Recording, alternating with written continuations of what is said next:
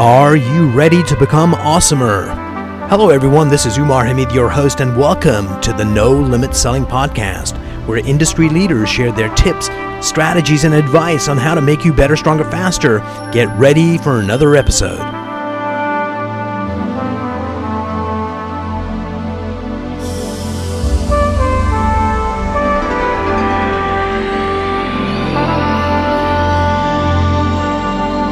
Hello, everyone. Today, I have the pleasure of having Joan London with me here today. Joan, welcome to the program. Oh, it's great to be here. Thanks for asking me. One of the hardest things to do when you're writing a book, other than writing it and going through the editorial process, which is like horrible and demeaning, is coming up with chapter titles that would actually get somebody to start leafing through it and buy the book. And I think you've done the best job ever. For example, not only is my short-term memory bad, so is my short-term memory, which is hilarious. Friends are therapists you can drink with. And last but not least, sometimes I laugh so hard, tears run down my legs. And the book's about aging. So what made you be so creative just on that element? Well, I think I'm one of those people that when I am looking at a book and trying to decide if I want to read it, this is more in the self-help kind of a realm. I look at the table of contents and I look to see if that kind of invites me to want to read that book. So I'm very, very, always like concentrated on those table of contents. And, to be very honest, when I started writing this book, my biggest fear was that I wouldn't be able to be funny enough. Because I knew I couldn't write a book about forgetfulness and hot flashes and leaky bladders without a sense of humor. But I didn't really consider myself like, the jokester of the class. Right. And it's different, telling jokes is one thing, but finding humor in life and the travails that we all go through, that's different. And as I sat down and started this book, I needed to kind of allow myself to think that way. And in order to, in my opinion, to be successful in this book. And the more I did it, I always say courage is like a muscle. It's strengthened by use. And absolutely. Yeah. And so the more I did it, the more I got comfortable with it. My husband, though, would come through the room and he'd say, "What are you writing about today?" And I said, "Pretty much leaky bladders." He left immediately. You can't say that. You can't say you're leaky bladder. I said, "Oh, honey, the name of this chapter is I laughed so hard, tears rolled down my leg." And he would give me that arched eyebrow like, Are you sure you should be doing this? But that's what connects with the reader, in my opinion. And I think what's interesting is that if you have that in your heart and you write something that isn't that, people can sense it. But when you write what you're feeling, you find your audience. Authenticity is like a magic potion. And it's not abundant in today's world. Everybody lives in this world that they kind of create, who they are on social media. And when somebody comes through and you really feel that they're being authentic and almost a little raw and opening themselves up, that is just incredibly inviting. And I've done that in a lot of my books, but never like this book. This book, maybe it's partly aging, Umar. I think you do come to a point in life you get where wiser. You're more comfortable with life. You're more comfortable with who you are. You're not worried about what everybody's going to think of you because you're going up that ladder. And you kind of give yourself permission. Your brain says kind of like, "What the heck? Go ahead, say it." All you're going to do is connect. And nobody calls you on it. Everybody loves it. And if you try and be funny and you're not, those jokes fall flat. So I was at a wedding pre-pandemic, and the priest that was supposed to do the ceremony, it was a Catholic church, 300 people. And this priest comes up and he says, "I just want you to know that I just graduated from seminary, 2 months ago. This is my first wedding. And I'm really nervous." And 300 people in that audience fell in love with him because he wasn't doing it for sympathy. He was just saying, "This is what I'm feeling." And when you connect with who you are, you connect heart to heart. Yep. And it was a perfect example of that. Yes, so raw honesty. Let me ask you, there was something that I had read that you were asked once by a Hollywood reporter when you were coming back to the show, what's it like coming back to the show as a senior citizen? And the reason I ask you that is this. is sometimes people create a label, and just by them doing it, all of a sudden you start sometimes grab onto it and hold on to it, even though you don't want to. So tell me what that experience was like, and how did you shun it out of your mind? Well, it could have been possibly the catalyst for finally diving into this book. I had been, at Good Morning America for 20 years, but for the last 10 years or so, I've been doing some special correspondent work for the Today Show. And I had done this series for them that I really was excited about. And it was about the importance of friendship and that human bond. Yes. And I was really excited about this series, and they had me go out and do a lot of publicity for it. But when I called in for the interview with the Hollywood Reporter, there was this young guy that answered the phone. I could tell just by his voice, but I would never have guessed that his first question to me was, what's it going to be like going back to early morning television, Miss London, as a senior citizen? And, fine, on paper, I am really. I just never been called one, or probably never really thought of myself as a senior citizen. And the idea that this young guy had probably Googled me, saw my age, and then was doing this interview at me as though I was, I don't know, his description of an older person. And it left me, after I hung up thinking, when did I sign into this category where, to me, that category could mean not as relevant, doesn't have as many opportunities open to you, has been, all these different things. And that's what I felt that he had in his head when he did this interview. And so that's where I started really thinking about examining this concept of age and how we are so married to it in Western civilization. And it can be very limiting. You could take 5 women who are all 65, and one could be a marathon runner, another could be a triathlete, another could be a total couch potato. But the way the world will describe those 5 women is a 65-year-old woman. And it's probably the least relevant descriptive phrase that you could use on any of them. And, you read the book, so you know that I started out by talking about this trip I took my teenagers on to Morocco. And we were coming back from a camel ride in the Sahara, and we were driving along, and our driver saw a group of sheep herders. And he pulled over to the side of the road, and he jumped out of the car, and he called them over, and he asked them if we could go into their tent. And you could see their tent, a few hundred yards off the road. And they said, fine. So we all got out, we went in, and he was interpreting, and they were telling us about, they live this nomadic life, that there's no clocks, no calendars, no anything. They really just go by the sun and the moon and the stars and the seasons. And when the season changes, they, wrap everything up, put it on a donkey, and they head off. And I looked at this, weathered woman that seemed like she was the only woman there, the matriarch. And I asked her how old she was. She had no concept of what I was talking about. None. They're born out in the desert. There's no birth certificate. I got back in the car and I thought, wow.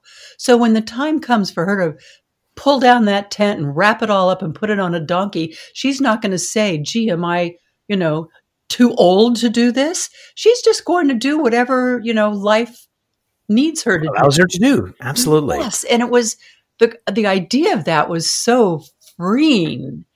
And, I never could forget that. Why are we so tethered to this number? So it's kind of interesting that we're the products of our environment. Yeah. And part of our environment came from, you need to do a 70-hour week, then it was a 40-hour week, but it was your productivity, and everything was judged by the time and the clock. When we were like farmers, none of that mattered. But let me ask you this. Who was the first person that you came across that allowed you to think about aging in a different way? Like somebody that you would have seen and gone, that person is young at heart. They just act that way. Was there a particular person that was somebody that made you rethink what aging was like? Because you were part of this system that thinks 65 is old. Well, I would have to say it was the woman on the desert. quite honestly. She's the one that really, Nice. that just was a catalyst for this. Like, I mean, I don't mean to be dramatic, but kind of an epiphany. And we grow up, or certainly you and I did, we grew up in a time, and probably it still happens today, where we hear our mom and our dad say, "Oh, help Uncle Charlie out of the chair. He's retired. He's old now. He needs help. Slow down. Aunt Harriet can't walk that fast." And we have those out, probably hundreds or more hours of programming kind of running in our brain as we become adults. Yes. And if we allow ourselves to listen to that, the danger in that is that it can become a self-fulfilling prophecy. And we can literally expect to start declining and deteriorating. Immediately upon hearing that. What's interesting is the way beliefs work is when there is an important event, meaning-making machines, we look at that event, we make meaning of it, and it goes in our unconscious, and it starts guiding us from there on. And those subtle things that we hear, so I bet you if we got a group of really vibrant, fit senior citizens, 100 of them, you and I were on stage, and I had 2 flip charts. One I was going to use a red pen with, and you were going to use the one with the green pen. And we said, please complete this sentence. Old people are, and somebody would say motivated, and you would write down motivated on your flip chart and ask the question again. Somebody else would shout something else out that would be positive. And I guarantee 100% after about 6 or 7 positive attributes from a group of people that are active and amazing, then people would start saying stuff like, are a waste of space, can't do anything. Because those beliefs are society's beliefs that even though they're defying it, it's still in their psyche because their parents, their uncles, their aunts, their teachers, every single image you look at is of young, vibrant people, and people that are older are not. And that's why I love your book, because you approach it from a place of humor that allows people, because this is everyone listening. Joan and I are seeing each other over video conferencing, but I'm holding up a pen and I'm holding it like with a death grip, that had you come at this subject that was preachy, or just data, people hold on to their belief like this pen. You couldn't grab it away from me. And what your book does is that it loosens their grip on reality and allows them to have the possibility that, you know what, maybe I can go for a walk, or maybe I can start doing this. So thank you for writing that book. Oh, I love hearing that. There is a process as you're writing as to how you're thinking, as those words go down on the page or on your laptop as we now live. And I always envisioned as I was writing that I was sitting on the edge of a bed with a bunch of girlfriends. We'd gone away on a long, fun girls' weekend. And I was talking and I was saying, and guess what else I just found out? I was researching why we have expanding waistlines. And I found out that after you have no more estrogen, so you're not in childbearing years, your body realizes that and it migrates those fat cells to your abdomen. So it's not just that we ate too many Tostitos last year. I mean, when I would learn things through my research, I would be so excited. I couldn't wait to share them. And if you can get it down on the page with that thought process. Yes. People that heartfelt emotion. Yeah. People receive it in the same way. I don't know if you know, but I was the daughter. I grew up as a daughter of a doctor. My dad was a surgeon specializing in cancer. Is that him in the background? Yes. There's a picture back there. Yes. And it was at a time, Umar, where there was no chemo, there was no radiation. There was just surgery, and they were surgeries that could take a woman's entire front area from the collarbone to the waist, because that's all they could do. I actually remember overhearing a conversation. I wasn't part of it. I was just in the room. And my mom was asking my dad about a friend of hers, a doctor's wife. And my dad said, yes, she has cancer. She has breast cancer, but don't say anything. We're not going to tell her. Why upset her? There's nothing we can do about it. That's what it was like back then. They didn't even tell the woman. And, we would go out and about all the time. And I was constantly seeing people come up to my dad and hug him and say, thank you for saving my wife's life, or, for thanking you for saving my life. And I always said, oh my God, how could I want to be anything but that? Right. And I always thought I was going to be a doctor. And my dad was unfortunately killed in our private plane. He was returning from speaking at a big cancer convention. And then, I was only 13 years old when I was going away to college. That summer before college, I went to work in a hospital that he had helped to found and build. I was so sure I was headed toward medicine. And I found out that I just was not going to have scalpels and needles in my future. So I had to pivot. But I always had it in my heart that what I wanted to do was to help other people live healthy. And I think it might have always been a little regret in the back of my head that I didn't live up to that. But when I left Good Morning America, I got my first laptop. Believe it or not, we never had laptops. We never had Google. We never had email. People actually wrote us letters. We got boxes of letters. And I started my website, and it just, I remember the gentleman who was kind of designing it. He said, "You want to call it something?" I said, "Yes, Joan London's Healthy Living." And it just came out. And everything I've done since Good Morning America over the last 20 years has been in that lane, has been in health dissemination, health information dissemination. And oddly, when I got diagnosed with cancer, that was kind of a gift from heaven, believe it or not. I know people sometimes think that that's weird, but it was this opportunity that got dropped in my lap that said, you can pick up the baton and carry it to the finish line.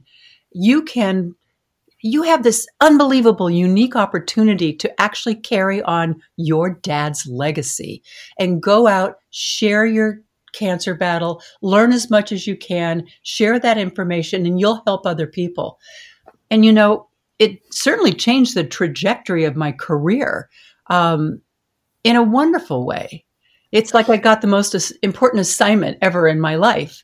And, at the end of the day, at the end of my life, if that's what that little dash is for, I'll be okay with that. A happy life. So here's a couple of things. Thank you for sharing that story. I believe every single human being on planet Earth has a purpose in life, and most of us don't know what it is. And I think you articulated yours was very much to help people.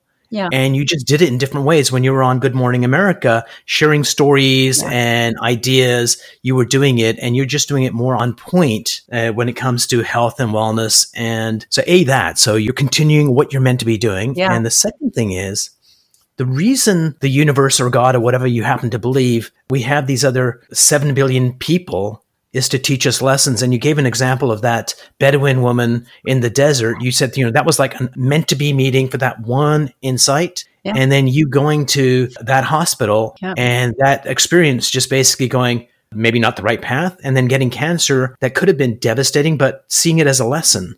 And that's one of the things in mindset and aging is going, what is the universe trying to teach me? Is trying to teach you to get out of the wheelchair, go out there, live life. Absolutely. I think that what's that saying, with age comes wisdom? Yes. It's almost that there's a point, and it's probably at different ages for different people, that you come to that is this point where you allow yourself to kind of pause and step back and reflect. It's almost like this inherent need to look back at your life, and it's a good thing to do because it can make you much more appreciative of your life well lived and of all the challenges that you've been able to navigate and make it through to this point. But people need to remember that when you pivot, you need to pivot back and look forward. And by reflecting, you can sometimes say to yourself, and I think this is one of the most important questions, am I the person I wanted to become? That's a brilliant question. Yeah. I mean, not just, what dreams didn't I accomplish? Because those can quite often help guide you. Because now when you're in your 60s, it's not like you're going to die at 70, like in yesterday's world. You could live to 95 or 100. So you need to plan for that later life.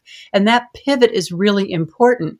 But that one of the questions that I suggest in the book that you ask yourself is, did I become the person that I hoped to be. Like when you come to the end of your life and someone reads that eulogy of you, which I ask everybody to, I give them the challenge to write their own obituary and their own eulogy. But imagine that they're up there talking about you. What are they saying about you? Not just that you were a broadcaster. What kind of person were you? Were you always there for your friends? Were you a compassionate individual? Yeah. Did you always bring light into a room? Whatever you would like for them to be saying, you have until now, from now until then, to work on that. Brilliant. I really think it's an important question that we all need to ask ourselves. Absolutely. Yeah. What's interesting is when the U.S. was losing the Vietnam War, not that we ever won it, when Montgomery came and took over the effort, everyone was despondent, all his generals, and he made them write an obituary. And when they wrote their obituary, he says, okay, now that the fear of death is over, let's figure out what we need to do. Wow. And the second thing that came up was, this is not my creation. I stole it from someone, but I wish I could let you know who said it. But it was the 3 stages of man. You believe in Santa Claus, you don't believe in Santa Claus, and you are Santa Claus. Oh, I love that. That's great. What you described there was, when you figure out, who's the person I'm meant to be, that's when you're actually being Santa Claus and you're connecting with family and friends and the world and doing what you're supposed to be doing. Well, it's like that wonderful question. It's not, life isn't about creating yourself, but finding yourself. And I think that really is difficult when you're in your 30s and your 40s and even into your 50s, because you're running through life so fast. And like for me, for a working woman, you're answering to so many different needs, to your family, to your kids, to, your boss, and for the public. And it's just like, you can't stop and ask yourself these existential questions, or at least we don't seem to do that. We don't. We should, because I think it would simplify life in massive ways. Because once you figure out, why am I here? You can fine tune your career to it, or find another career that makes your heart smile. But when you get more time on your hands, you can do that, right? And look, I mean, I'm still so incredibly busy. I'm probably almost as busy as I was doing Good Morning America, is just at different hours of the day and more civilized. But yes. It is somehow, there comes a time as you age. To me, this is the silver lining of aging, where you're not running to keep up. You somehow, even though you can still be incredibly busy and fulfilled and challenged, somehow it just is going at the speed of life instead of always seeming like you're running to catch up with life. And it's a more comfortable way to live. And it allows you to really be much more reflective as a person, much more appreciative of a person.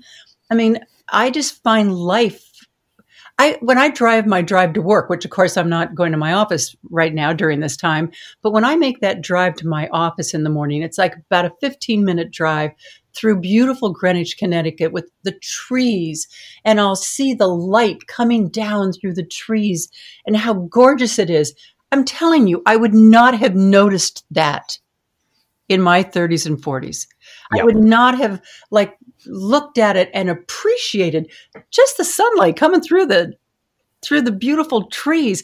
And I love being at that point in my life. You know what's interesting is, I'm going to tell you a little anecdote, then get to the point. I was interviewing this professor of sales at one of the universities, and he was talking about his current crop of students. And I was thinking entitled, selfish kind of group of folks. And I was about to say that, and he's describing them. And this is what he described. He described them as being the most dedicated, hardworking, self-driven group of people that he's had in a long time. And I went, hey, hold on a minute. Why?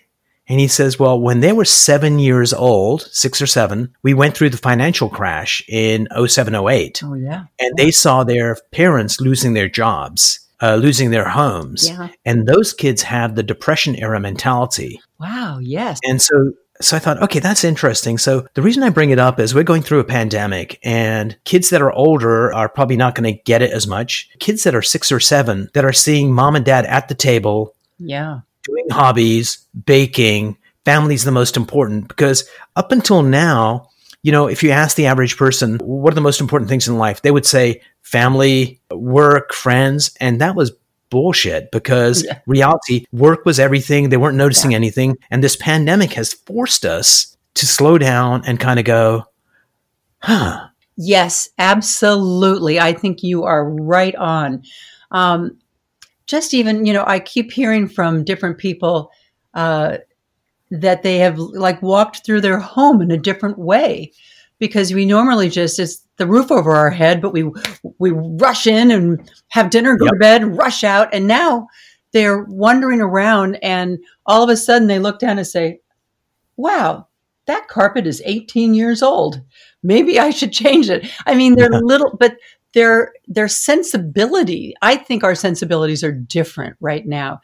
And certainly the family unit, and with my I have teenagers in the house now, 4 teenagers, 2 sets of twins, and they're all remote learning. They're on those devices all day long and in their rooms. And, I'll say to them, I want to play a board game tonight. And they look at me like I'm, weirdo, gone off a rocker. But when they get into it and you get them all, like if you insist and you cajole them, you can usually bribe them with an iTunes card. But know your audience. Yeah, but when they get into it, bribery works, by the way, with teenagers. You can get them. I remember one time we were on a trip and I said, we're going to go out to this island and you can't pull the boat up to the beach. You're going to have to get out and walk up to the beach. So you can't take any technology with you. And they said, then what are we going to do? We'll just be bored. And I looked at them and I said, that is our end goal. To be bored on an island beach. And, it's a mentality. And I worry these days because I'll walk into my daughter's room who's 15 at any time in the afternoon after school's over. And I'll start talking to her and she'll say, just so you know, I am on FaceTime with so-and-so. And they leave their phone there and it's on a FaceTime and they are hooked up to another person. Mm-hmm. And I so worry that they don't know how to be alone. And that's important, in my opinion. Absolutely. I think it's essential because we have 3 faces. We have what you alluded to earlier. We're so busy trying to look amazing for the Joneses, the Facebook version of us. That's the illusion. Then we have something worse, which is the delusion, who we think we are. Mm-hmm. And then there's the authentic us. And you can't find the authentic us unless you have that alone time and some techniques to kind of go, oh, this is who I really am. And once you discover who you are, you don't have the delusion anymore. You get to be who you are. And when you get brave enough, this is what you show the outside world. And we come back full circle to being authentic. Those rare people that we come across that you go, when this person's on stage with 10,000 people or he's in a hotel meeting a total stranger on the elevator, it's the same human being. Yeah. Well, you heard my reactions. Delusion. Ooh. Yes. And then authentic. And yeah, it's visceral. That was a visceral response, but that's really what I'm talking about. I don't look at aging as something that's awful because I'm experiencing it as something affirming and relaxing and allowing myself to ponder more about life and about me, things that I wouldn't have been inclined to do. I can blame it on just the fast-paced life, but I just wasn't inclined to do it in my younger years. In fact, I have just the most incredible system here of all the videotapes of me and all the pictures of me with every celebrity and at every Olympics and every inauguration. And as I look at them sometimes, I think, I barely remember the moment. Yeah. I can't even recall the minutia of that moment in time. And it's my only regret is that, yes, my life was unbelievable. I just went from one exciting point in history to another, but they happened so fast that you can almost not recall the wonderful, amazing minutia that was all around you. And when you get to this pivot point, this wonderful silver lining of aging, it kind of lets you dig down in those memories and and try to, it's not reliving, but it's being appreciative of what you've gone through in your life. Before we part company, can I take you through an exercise? Sure. So what you're going to do is you are going to make a fist with your left hand like this. And when I tell you, you're just going to press the knuckle on your index finger firmly. Don't do it now, but when I tell you, you're just going to go like this and press firmly like that when I tell you. Okay, like this, I'm going to do? Yeah. Am I doing it right? So right at the tip of the knuckle. At the tip of the knuckle. Okay. Yeah, so it's a very precise spot. Okay. All right. That's called the gesture? Okay.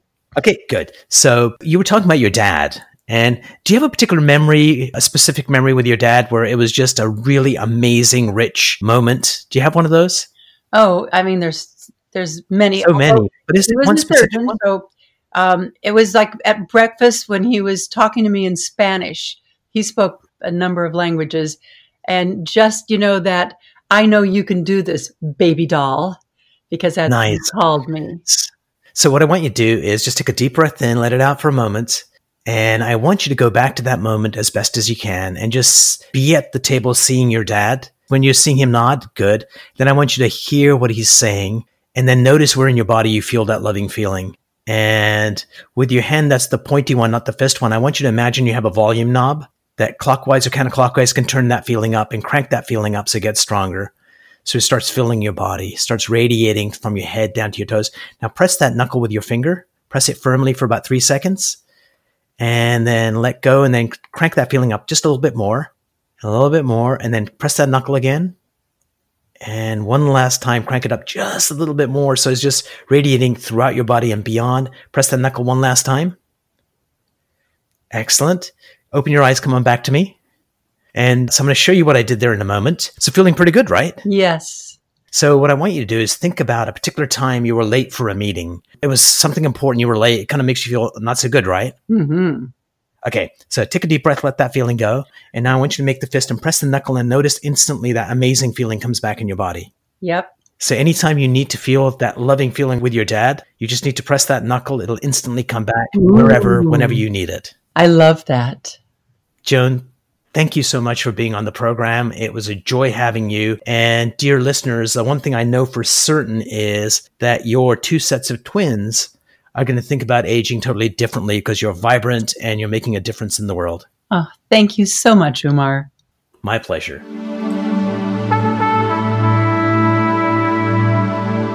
If you enjoyed this episode, please go to iTunes and leave a 5-star rating. And if you're looking for more tools, go to my website at NoLimitSelling.com. I've got a free mind training course there that's going to teach you some insights from the world of neuro-linguistic programming, and that is the fastest way to get better results.